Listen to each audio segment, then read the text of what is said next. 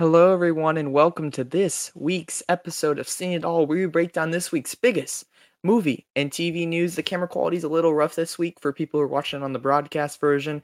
Sorry, we're trying to get that fixed, but still, we're going to bring that movie news. And we got Gran Turismo movie review, Ahsoka episodes 1 and 2 review, Blue Beetle and Strays both flop at the box office. And Percy Jackson's got a new trailer and release date. But I want us to start off with the Gran Turismo review. Did you guys know that this was based on a true story? Did you guys know it was based on a true story? I don't think they told enough people, but it has really, really bad marketing. And there's some other decisions we'll talk about in a minute, but it was just I was dreading to go see this movie, and I waited as long as possible to see it. I really thought the trailers were just awful, and I'm not a racing person at all. I found the sport of race. If you'd even call it a sport, I don't necessarily call it a sport. It's kind of just cars going around on a track. It's so boring. It's like the most boring sport. If you turn on any sport, I'd pick any sport over racing. Even baseball, which I find extremely boring, but I'd pick it over racing. It's just I'm a huge fan of the Cars franchise though, which is kind of surprising. Because I'm blinded by nostalgia at times. I love that franchise. I had like 4 birthday parties themed to it. But I definitely do not love the sport of racing at all. But I left all those preconceived notions at the door, and I came out of the movie theater thinking that Gran Turismo, based on a true story, they even put it in the freaking title. It's just so crazy.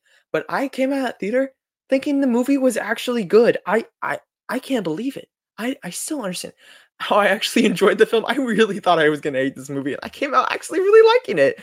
I love it when you see a movie that you think is going to be really bad, but actually came out thinking it's pretty good. It's not great, no, but it's pretty good. It was more than I expected it to be. I was talking to my friend about who's really really excited for it. They're car people. They love cars, and they were going really excited. They're driving like 2.5 hours to go experience it in Dolby, which I'm like, why are you doing that to yourself? But I was like, if I come out of this movie not liking it, you're not going to believe me. And they told me they weren't. And I said, watch, I'll come out liking it just for you. And I did it just for them. I came out liking the film, which I'm very, very excited. But I want to go ahead and get my negatives out of the way, which I mean, I mostly need to talk about negatives because there's not a whole lot of stuff here I need to talk about gushing about the positives, but I need to get my gripes out of the way about this film before I talk about positives. And first of all, I got to start off with the protagonist, who I find extremely, extremely unlikable. Maybe it's just me. Not everybody may feel this way, but I found the protagonist extremely unlikable. I just kept thinking back to my parents were watching Succession the other night, and they were watching the episode where Logan Roy tells his children, you are not serious people. You are not serious people." And I kept repeating that in my brain every time I watched this child fulfill his destiny. I'm like, oh my god, this guy is not serious. He thinks in the beginning, he's like, oh, dad won't let me become a racer. I'm like, dude. Yeah, I gotta side with Jamon Hansu, who's amazing as the dad. He's always great in everything. He needs to be in more stuff and be a bigger part of the stuff. He's not very much in this movie, but his dad's like, no, you need to be realist and go to college and make a good jobs and make a good living, not just sit at home play video games all day, which is what he does. The kid doesn't really have a plan until the GT Academy comes into his life, and I thought just the way he like took it for granted, or he seemed very irrational at points. I just didn't find him particularly interesting to follow because he is not likable at all, and he just kept it just made me so angry when those people were talking. He was like, yeah, I understand it. I do this all the time. I'm like, dude, you're just sitting at a computer all day. You're at it all day, and you're like, this is what I want to do with my life. I'm like, then go do something about it. Go try to intern somewhere. I don't know. Take life into your own hands and don't just sit on a computer, especially to fall into your hands, and quit blaming your dad for all your mistakes. It made me very angry. Also, it's also just a big ad for Gran Turismo the game, which I was kind of expecting, but the first 20 minutes were just really bad. He kept referring to it as a simulation and not a game. How it's the most intense game. It accurately recreates all the racing. I was like, oh my god. They just kept talking about how great Gran Turismo was, and it became graining to the ears. And I was like, I get it. You want to sell more PS5, Sony, but can we shell out just a bit on the promotion here, please, for my sake? The other racers also suck, but his teammates and also the competitors, and they were just not interesting to follow. Especially one of the villains who drives like his gold car. It was just so boring and so stereotypical. They were trying to say stuff about class issues in the racing world, which makes sense because you got to have a lot of money to get started and get sponsorships and stuff. And there's one character, the dad's funding is his sponsor basically, and they're trying to make a statement about wealth and racing and stuff, just like Blue Beetle tried to do with their situation, how the wealth was pushing people out. But they didn't delve into it enough to actually make a point. They just like kind of referenced it, and I feel like they could have fleshed out the idea. They could have said something with that, but they didn't really. Also, there's so many unneeded subplots, specifically the girlfriend storyline, which takes up a good about 10-15 minutes. That was totally unnecessary, especially when we're following someone I don't really like, and we're cutting away from David Harbour and Orlando Bloom, which I do love. And I'm like, I don't want to follow these people. Um, Honestly, too many races also kind of became desensitizing at a point. I'm just like, okay, can we just like can we get just a big montage and just cut through some of the stuff? I don't need to see this much racing. But along with those unneeded subplots came a bloated runtime, 2 hours and 15 minutes for this movie. Oh my god, it's so long. This would have been perfect in an hour and 45 minutes. Cut out a good 30 minutes. Artists, don't be afraid to cut down your work, please, because I was sitting there, I was like, oh, we're almost done with this movie, right? Oh no, we have an hour left. I'm like, oh my god. And it just was way too long. And but as for the stuff I liked, let's get all those grievances out of the way. As for the stuff I liked, I forgot to switch up my graphic. But as for the stuff that I liked, the racing scenes were awesome, and they actually had me enthralled to see who won. And I love the scenes when we see our characters winning. It always fills me with joy. It always fills me with joy. It's just literally like air whenever they got the deal at the end. It just like, oh, just a big grin on my face. And then some of the scenes here, even though I don't find the character to be pretty unlikable, it still had to put a big grin on my face. I mean, pretty sure everybody might have a big grin on their face when they see, especially all sport. I'm pretty sure all sports movies put everybody, unless they lose really badly, then you won't have a grin on your face. But usually, if you get a big grin on my face, you know you're doing something right in a sport movie. The racing scenes were awesome, and they actually had me enthralled to see who won. And I love the scenes when we see our characters, as I said, winning. I just repeated myself, but David Harbour, who plays his manager slash teacher slash former driver, his character arc throughout the film was really good. He starts off like hating these kids, like I did, and he's like, "You can't do this." I'm like, "David Harbour, you're right, please." And then he comes to loving this one kid. I'm like, "David Harbour, no, you must stay hating these children." He was the main reason I love this film. David Harbour was absolutely amazing. I love to see him do more stuff outside of Stranger Things. He did Violent Night last year. That was so good, and I'd love to see him do more movie roles, which I'm pretty sure he said he's going to stick to the movie roles after Stranger Things ends, which I think that's a good idea. Also, Orlando Bloom is the third main character in this film. I haven't seen him in much lately. I mean, I can't recall the last time I saw him besides Pirates of the Caribbean and Lord of the Rings, but he was awesome here as a Nissan exec, or he says like Nissan. No, he said Nissan. He says it in a weird way. I'm like, is this how people say it outside of America? But I thought he really brought a lot of charisma. David Harbour and Orlando Bloom carried this movie on their backs for me. I was like, oh, can we just follow these guys? The main character can be in the background. I just want to follow David Harbour and Orlando Bloom. But it was a gripping sport movie that will be up there with the greats. This and Creed 3 both joined that club. To be put on a good sport movie, like something you need to put on. If you ever need to find something for your dad to watch, this will be that movie. This and Creed 3, just pop it right on. It will be thoroughly entertained for 2 hours. It's a solid film. I know I didn't say a ton of positives. I know, but it was mostly because I enjoyed David Harbour or Orlando Bloom's performances, the characters, and the racing scenes. The racing scenes, there's not too much to talk about because I don't really want to get spoilers about this man's life. They do rearrange some things in the timeline because I knew going in what happens to the character, but they do rearrange some things that kind of threw me for a loop. But most of the movie is racing scenes. So if you don't want to go watch racing scenes, this movie's not going to be it for you because that's probably like at least half the film. And then the other half is made up with David Harbour and Orlando Bloom, which really came together. Mwah, beautifully. It's a really good movie. It's just racing mostly, but as for other people's reactions on Rotten Tomatoes, it has a fluctuating from fresh to rotten constantly. Last I checked, it had a 58% Rotten Tomatoes. I also think some of the people are playing in the controversy about. I don't really want to get into it because it kind of spoils the movie, and I got spoiled for me. I was like, I wish I would have saved that from the movie and then gone into my own research afterwards. But I think they're taking some real life things into it as well, which understandable, but also I don't know. But 58%. I think I'd like to see this movie in the 70s is where I'd expect it to be without the controversy stuff. You can look into that if you want to. I don't really want to address it. But most people think this is too long and it delivers solid racing scenes, but could have been built on a better foundation, which is kind of what I think. But I still think it's overall a pretty good movie. As I said in the review, the marketing for Gran Turismo has been some of the worst I have ever seen. And then the rollout of the movie was just awful. They played the trailer, which itself was like 3 minutes in front of every single movie, and I heard audible groans from the audience about the trailers. Like that's the first time I've heard. Maybe the Morbius trailer did it too, but I heard audible groans from everybody in the audience, and it was just something to see. It was like 3.5 minutes long too, and I was like, oh my god, I have to stay here. That's whenever I'd use the bathroom. They were just so bad. They became unironically great though because everybody started to make memes of them. The film.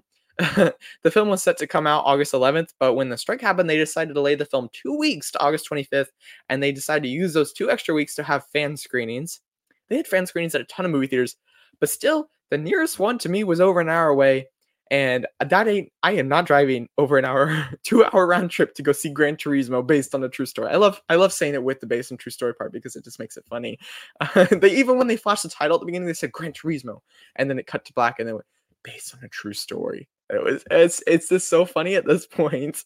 But along with those fan screenings, they employed the audience to promote the film because the actors themselves couldn't, which is absolutely hilarious. I think my favorite thing I saw was that they printed out a giant standee, like you see movie poster standees at the theaters, but it just had someone's like a fan review printed out in really tiny text too. It just looks so awful, and I really wish they had that at my theater because I would have begged for them to let me take that home.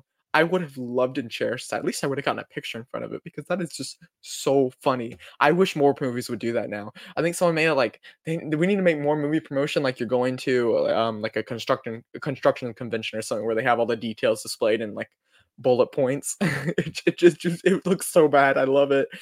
So they definitely did not have the best advertising nor the reception of their product.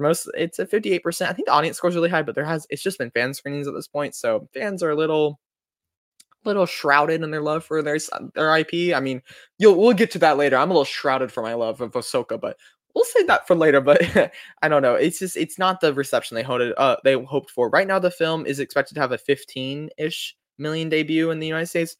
Oh, that's a little rough. It came right at $100 million budget, which seems about right given the caliber of the actors, the PlayStation brand, and the race car sequence. This movie is going to lose money for Sony. But Sony, I don't think really cares because as long as they sell more PlayStations, more Gran Turismo games, I think they will be fine. Like I feel like that's the ultimate point of this movie. Sony's had a rough year though, except for No Across the Spider-Verse. That did well, but other than that, very bad year when it comes to the movie side of their business. Game side, it's great. PlayStation 5 couldn't be doing better. I mean, I don't personally play it myself, but I think it's doing pretty well. They have like Spider-Man 2 coming out later this year. Honestly, besides Netflix, I think Sony produces like the worst films out of any of the main studios. So yeah, that's it for the Gran Turismo. But I actually started a new rating system. I thought I'd just develop it here, see audience feedback. But I think instead of popcorn bucket, popcorn down, I want to do if it's really great, we're gonna buy a large soda, buy a large popcorn at the movie theater. If it's good, go buy the Dollar Tree candy, sneak some Dollar Tree food in. And if it's bad, why don't you just stay home and eat dinner there? Eat before you come. So I think that's my new rating system. I think this would be some Dollar Tree candy. Go buy some Dollar Tree candy and food before you come in. Just sneak it right in. But this is definitely not the success that they were hoping for at all. But now I want to get into the box office this past weekend. Blue Beetle. Blue Beetle is the first one we have to talk about. Blue Beetle, this will continue the baffling flops that DC has been having. It only opened to $25 million this week. Ouch, that's so bad. It already comes under already low industry expectations of 28 to 32 million. It came under that. At the beginning, like last month before Barbenheimer came out, I think it was projecting like 12 to 17 million. I would have died laughing if it. I mean, this is bad. I feel bad for everybody like funded this, but also it's kind of funny. Like I just have to laugh at this point. I mean, it's not my money, so I'm just gonna laugh at this point. That it was originally projected open 12 to 17 million, so 25 ain't too shabby. I mean, it doesn't say a lot for DCU films, but this is the lowest opening. This doesn't say a lot for DCU films, but this is the lowest opening for a DCU film outside of Wonder Woman 1984, which opened day and date on HBO Max and could only play in like 2,000 theaters with limited capacity. That opened to 16 million still, which is actually very, very impressive. Wonder Woman 1984 actually made more on the pure Friday than Blue Beetle did. When I say pure Friday, that means it doesn't include the Thursday previews, which is now is like 2 and on. So basically it's just Thursdays when it opened.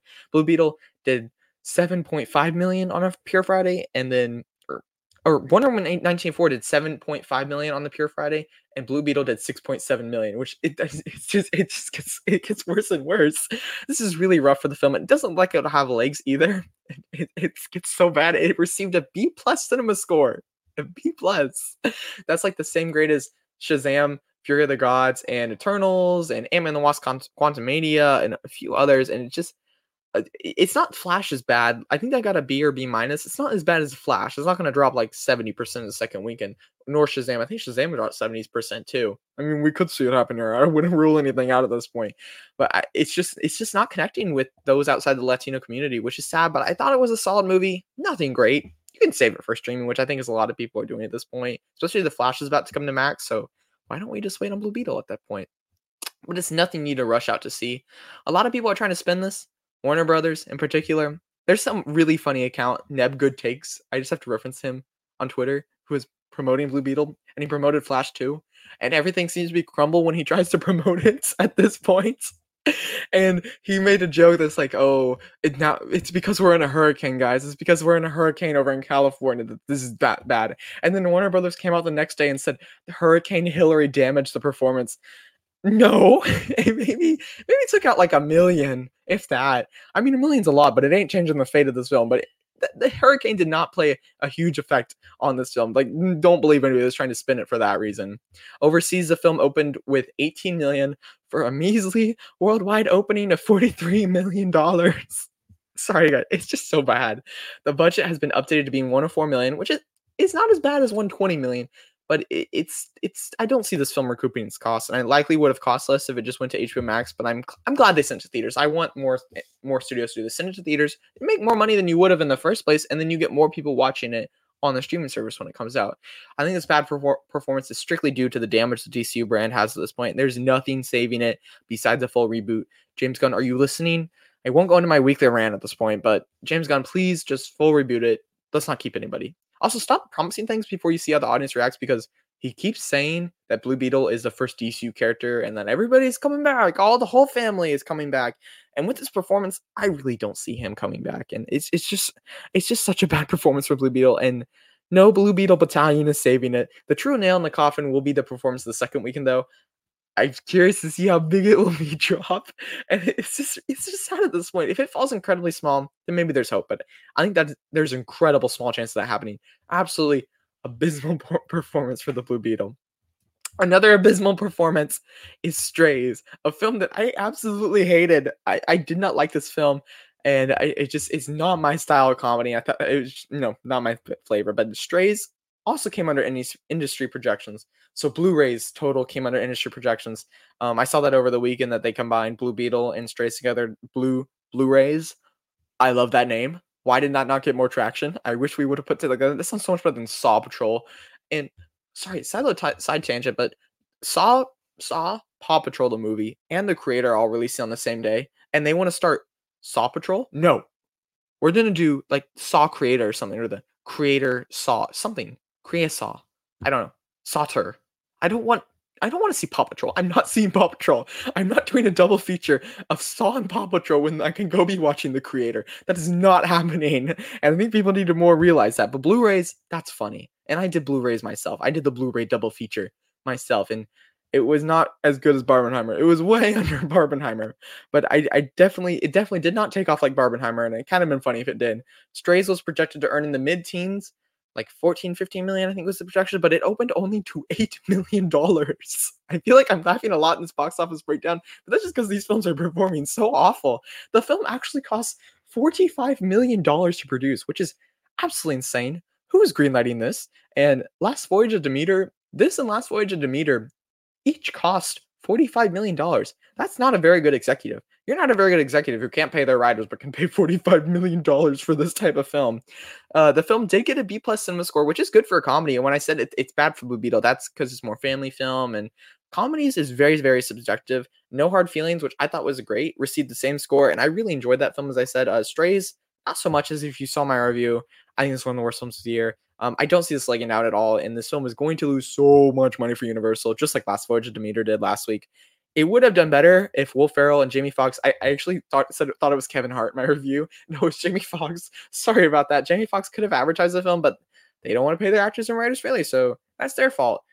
Terrible performance for Strays, and they should have stuck to their early June release date before they moved it. If they had momentum then. Will Ferrell and Jamie Foxx could have advertised it.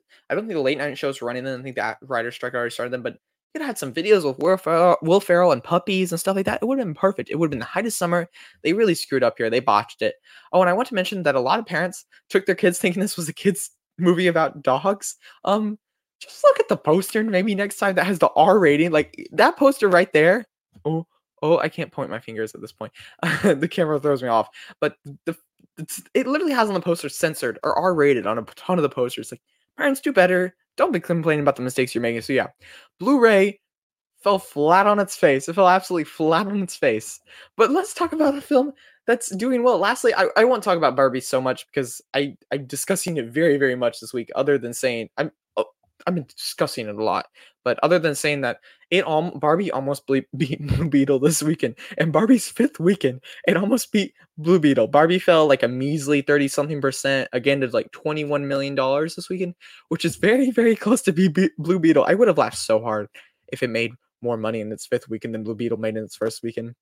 But actually, though, if you don't include the Thursday previews, I said it's basically plays most of the day Thursday. So it basically opens on a Thursday, and I think they need to stop including that in the Friday number. It makes it a lot easier to decipher. It just stop calling it previews. It's not previews at this point. Stop patting yourself on the back, studios.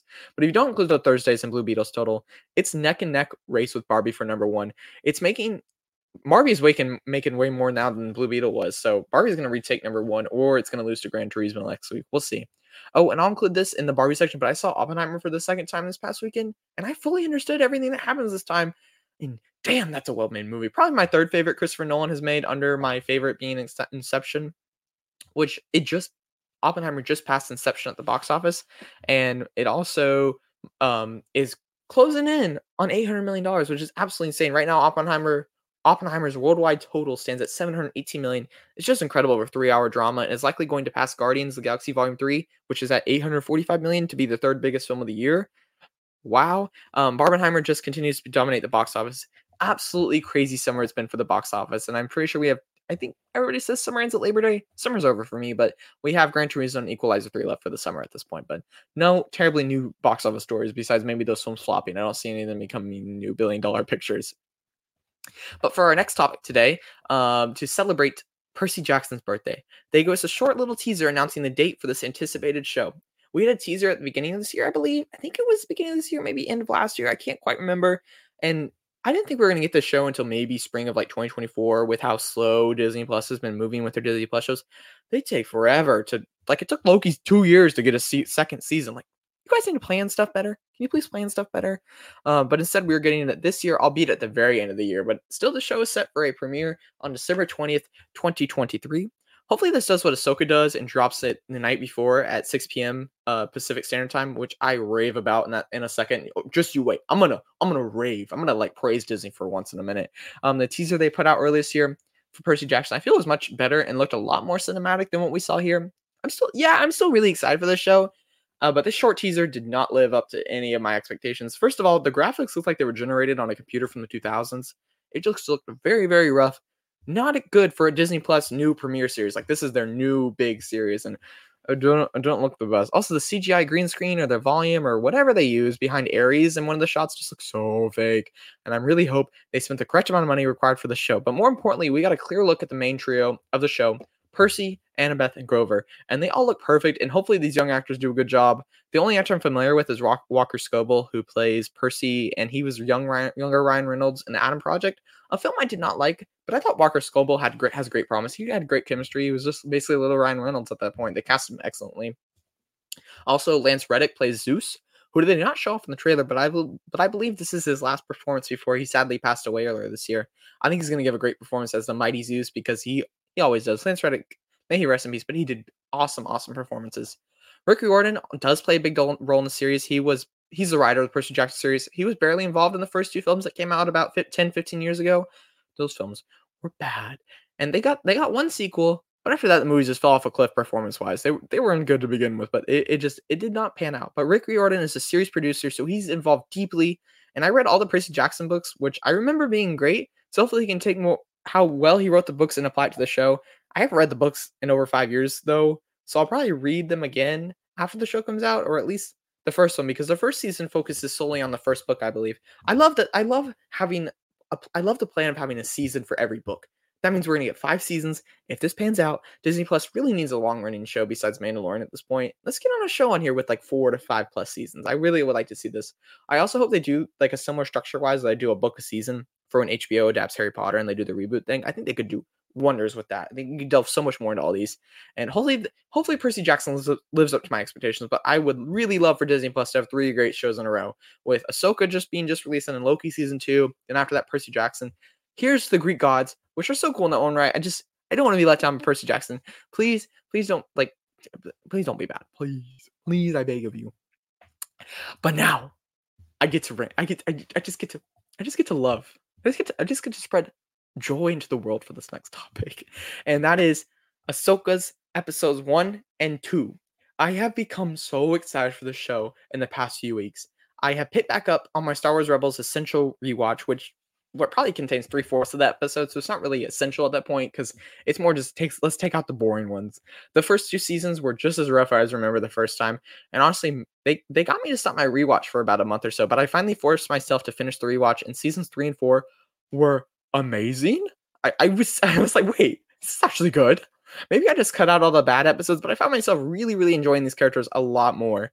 Yes, the nature of some of these things still annoyed me, but that comes when a show has a demographic of 7-year-olds. But Sabine wasn't as annoying as I remember her being. Ezra still was. Ezra was still very, very much annoying, and I hated following him. And he was most of the show, but he's just such a whiny. And he reminded me of my brother at some points when he was younger. I was like, no, I don't want to follow Ezra. No, but Hera and Kanan were even better upon rewatch, and it just made me so excited to see Hera and Sabine and Thrawn back in Ahsoka. I was really, really excited.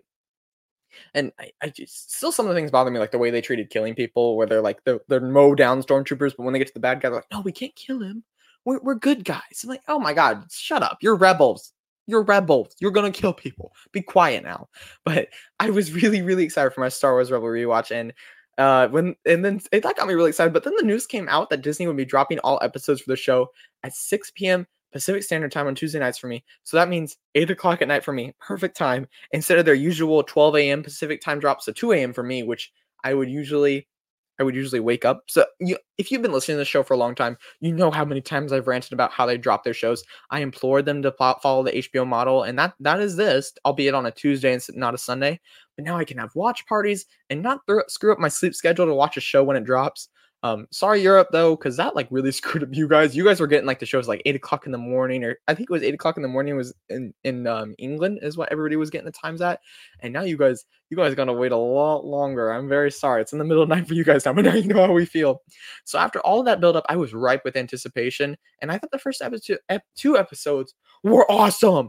It was going to be so hard. I gotta say this, it was going to be so hard for me to be disappointed, but the reviews came out from the day before the show came out, and right now it has like a 94% Rotten Tomatoes for the first two episodes. What? I just can we all just be happy about Star Wars? I just want to all be happy about Star Wars like we were with that first season of Mandalorian. You guys remember that? That's like the one time I've been alive that in Star Wars: The Force Awakens, when Star Wars: Force Awakens first came out, and when Mandalorian came out, that was the time when everybody was excited about Star Wars, and I really enjoyed that. And I just please can we not let people tear this stuff down? Please just make a good show so we can just keep having fun, please. But I was just elated with joy while watching the show. It lived up to my expectations. I do have a few issues with the show, but it lived up to my expectations. But I want to start off by talking about the first episode. Spoilers do follow below. Spoilers will continue this and all my coverage through Ahsoka because I won't be able to keep my trap shut and not spoil anything. But first of all, I love that we have a crawl on a Star Wars show. I think it really helps Ahsoka when compared to Mando. That it's real. Ahsoka feels more plot based driven, and that is very well written crawl. I must say, much better than any of the crawls for the sequel trilogy. And when I say more plot based, they have a mission to go find Thrawn and Ezra and stop the rebellion. Mandalorian is like, oh, we'll go get this. We'll go help these people out. This feels like a different show than that, which I needed a break from the Mandalorian. Yeah, as much as I love that show, sometimes it gets a little like we just make this a movie? Can we just make this a movie at some points? But Ahsoka seems to be following the right path. The opening of the show introduces us to Balin Shin and his apprentice. Can't remember her name, but rest in peace, Ray Stevenson. But he's awesome. They dedicated the episode to him. He's bringing the Sith mojo, even though he's not. I don't know if he's a Sith or not. We'll see. They're kind of like in the middle.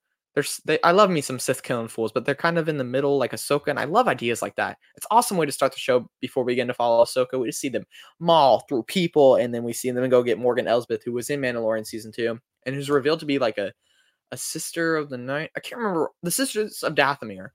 I don't remember everything. Star Wars has so much freaking info on it. I can't remember everything. If they reference it, I'm like, oh, okay, that sounds familiar, but I can't remember all this stuff. I have too many fandoms I'm a part of to remember this. So Marvel's more my mojo. I can remember all the specifics over there. Star Wars, a little bit less so. Ahsoka's intro, though, in the first episode, I thought was way too slow with the way she was putting it together to try to find that math. Nothing cool was really happening, and just her like spinning rocks around and digging through sand. They could have cut a couple minutes, but when she took on the droids, it started to get great. I loved it. Hu Yang, her droid, is awesome as like the lightsaber guy and the Jedi. He has like a Jedi bank so we can identify people. Awesome assistant. I think David Tennant's voicing him. Great droid. Ahsoka finds a map to Thrawn and then meets up with Hera. Hera doesn't do too much in the first episode, so I'll save my love rants about her till we talk about the second episode. But we see that Ahsoka needs to visit Sabine to open the map and discover how to access the galaxy that Thrawn is in. I also gotta mention the ship that Ahsoka's in looks so cozy with the rising and lowering like middle section where you get to sit. I want her ship. I want to be in her ship. Sorry, just a little side tangent there. The emotional underscore of most of the characters comes from Rebels. I forgot that they thought Ezra died. Like I was rewatching Rebels and they're just Sabine lets him go, and I'm like, whoa, this is the last time they're gonna see him for 20 years at this point. I could really see the emotion on Sabine's face when she was watching Ezra's recordings. I know you're definitely not gonna get as much emotion if having not seen Rebels, but they do. I don't know. I haven't talked to anybody who hasn't seen Rebels that has watched this. I don't know. Let me down below if you haven't watched Rebels. Are you able to understand what Sabine is feeling that she let him down? She was supposed to go after him, and she hasn't made any progress on that.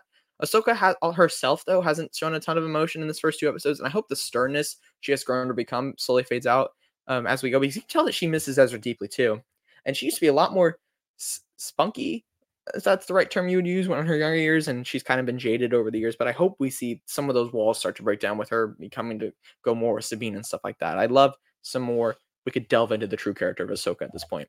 As for the action, we see Ahsoka fight some droids, pretty cool. But the real standout fight was Sabine versus the Sith Apprentice. I think that was the first time that two female characters have fought each other in live action. That's pretty cool. I love the red versus green. The red versus green looks so cool. And then when Sabine fell on her back while dodging a lightsaber move, that was so cool. But Sabine gets stabbed as the cliffhanger. Stop with these characters keep surviving lightsaber attacks. It really diminishes the power of the lightsabers. It's like one grievance I have with that fight.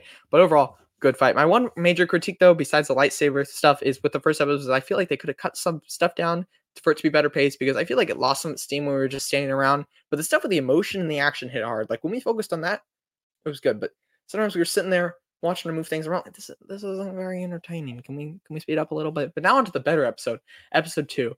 Sabine has recovered, and we see Ahsoka track one of the droids that attacks Sabine to Corellia. That's the planet from Solo: A Star Wars Story, which looked very gray there. It's a little bit lighter here, and it's like a New Republic junkyard at this point.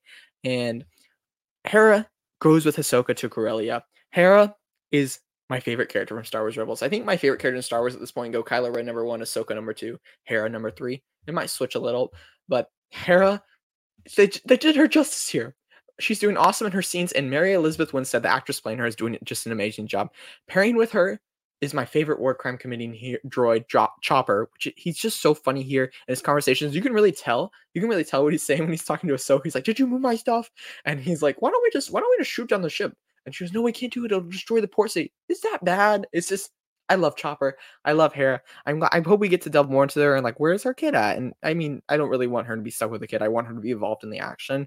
I hope she doesn't get sidelined because of stuff like that. But I'm just so happy to see them back in live action. The action here was some of the best like I've seen in any Star Wars. It was just really good with Ahsoka fighting. It was like perfect Star Wars. You had Ahsoka with lightsaber fights on the ground doing some cool action, while Hera was up in the sky dealing with the space stuff, like in the ships, dogfighting and stuff. It was just like a perfect pairing. Hera put that tracker on the ship with Chopper tagging along. We also balance this out with the villains. You now have a ship and a map in order to reach Thrawn, and Ezra is moving quite well in here. I'm just so happy the show is moving at a good pace. I might be blinded from my love of this character at this point. I admit that, but I really didn't have a lot of critiques. I hope there isn't a ton of filler like Mando has, but from this starting point, it seems like we won't be having that problem. I keep riding along this part. I think we could have keep riding along this path, and I think we could have some of the best Star Wars ever. I'm just elated. I'm in cloud 9, and I'll be reviewing episode 3, which is supposed to be a really like a 32-minute episode, which is stupid. Please give us, like, if you're gonna make this appointment viewing, make it appointment viewing and not a 30-minute episode, which it bums me out, but I will be here talking about next week's episode. Yeah, Ahsoka. I'm very happy about Ahsoka. But as for what is not coming next week, I want to talk about the show first, and that is One Piece, which drops August 31st, I believe. I believe that's next Thursday. Netflix is dropping the full season, which is so stupid. Now I can focus all my TV show rants on Netflix at this point and not at Disney Plus for their release times and release dates. They're absolutely killing their momentum. If they do not have this fixed by the time Stranger Things 5 comes out, I will be livid. I can't wake up at 2 a.m. and binge watch a 10-hour show. Like, can we please make this weekly? I want it to last longer, please. But it's just crazy, their business model. One that requires paying their creatives nothing, by the way. If we spit this out, we could pay our people better, maybe. But more onto the show itself, I'm not an anime fan. The closest I've ever gotten to anime is Avatar: The Last Airbender. I know most people don't consider that to be an anime, but that's as far as I've gone at this point. But I believe One Piece is like one of the most successful animes of time. Correct me down below if I'm wrong, but I think it has like 1,000 episodes or something. I am never watching it because of that. See, when I catch on a show, I'm gonna have to binge the whole thing. Like I started How to Get Away with Murder the other day. I'm like, oh no, it has 6 seasons. There's 15 episodes. They're all an hour long. Oh no, I'm not what I'm spending my free time with. Like it scares me because I will just want to watch that show constantly. I've seen nothing in the One Piece franchise. I watched a little bit of the teaser, but I'm only gonna watch the show if it gets good reviews. And it looks like it got good first reactions, but we'll see how the audience reacts to it. And if Netflix greenlights the second season, maybe I'll be like, okay, this will motivate me to watch it because it's carrying along here. I just have to throw this out there because I believe the show is going to be huge for Netflix though, and I might watch it. I might review the week after it comes out. We'll see.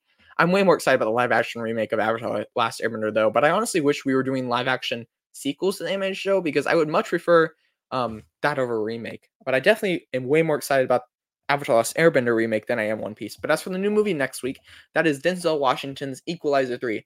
I have not seen any of the Equalizer films, so I need to watch the first two sometime in the coming week. I got to figure that out. And the trailers look fine, just like a stereotypical action revenge movie like Liam Neeson stuff. I mean, I've never seen Equalizer, so I don't really know what I'm in for. So if some of you Equalizer and Denzel Washington fans take this hearsay, okay.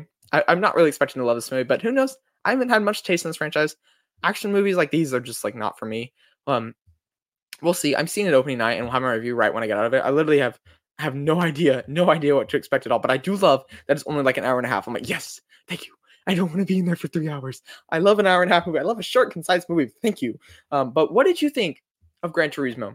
What did you think of that? Gran Turismo, based on true story, excuse me. What did you think of the first two episodes of Ahsoka? Did you guys love it as much as I do? Am I a bit crazy? I know I am, but let me know what you thought of Ahsoka. Why is Blue Beetle flopping? And are you excited for the Percy Jackson series? I've tempered my expectations because of that awful little teaser trailer, but they can win me back with the full trailer. But make sure to check back next week for my review of Equalizer 3 and the next episode of Ahsoka. But make sure to like, comment, subscribe, follow me on all my socials. Thank you all so much for listening and tuning in. But y'all have a good night now. Bye bye.